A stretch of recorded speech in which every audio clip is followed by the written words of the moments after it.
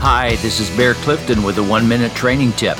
The seventh and final P of planning taught in the story of Nehemiah is progress, where we ask the question, how will we know if this is being done well? This idea is embedded in the last part of chapter 2, where the people said, let us start rebuilding. Implied in those words is the idea that this work will come in stages.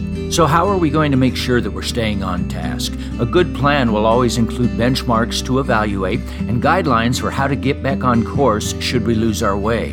God is all about progress and growth. Habakkuk said, the glory of God will cover the earth as the water covers the sea.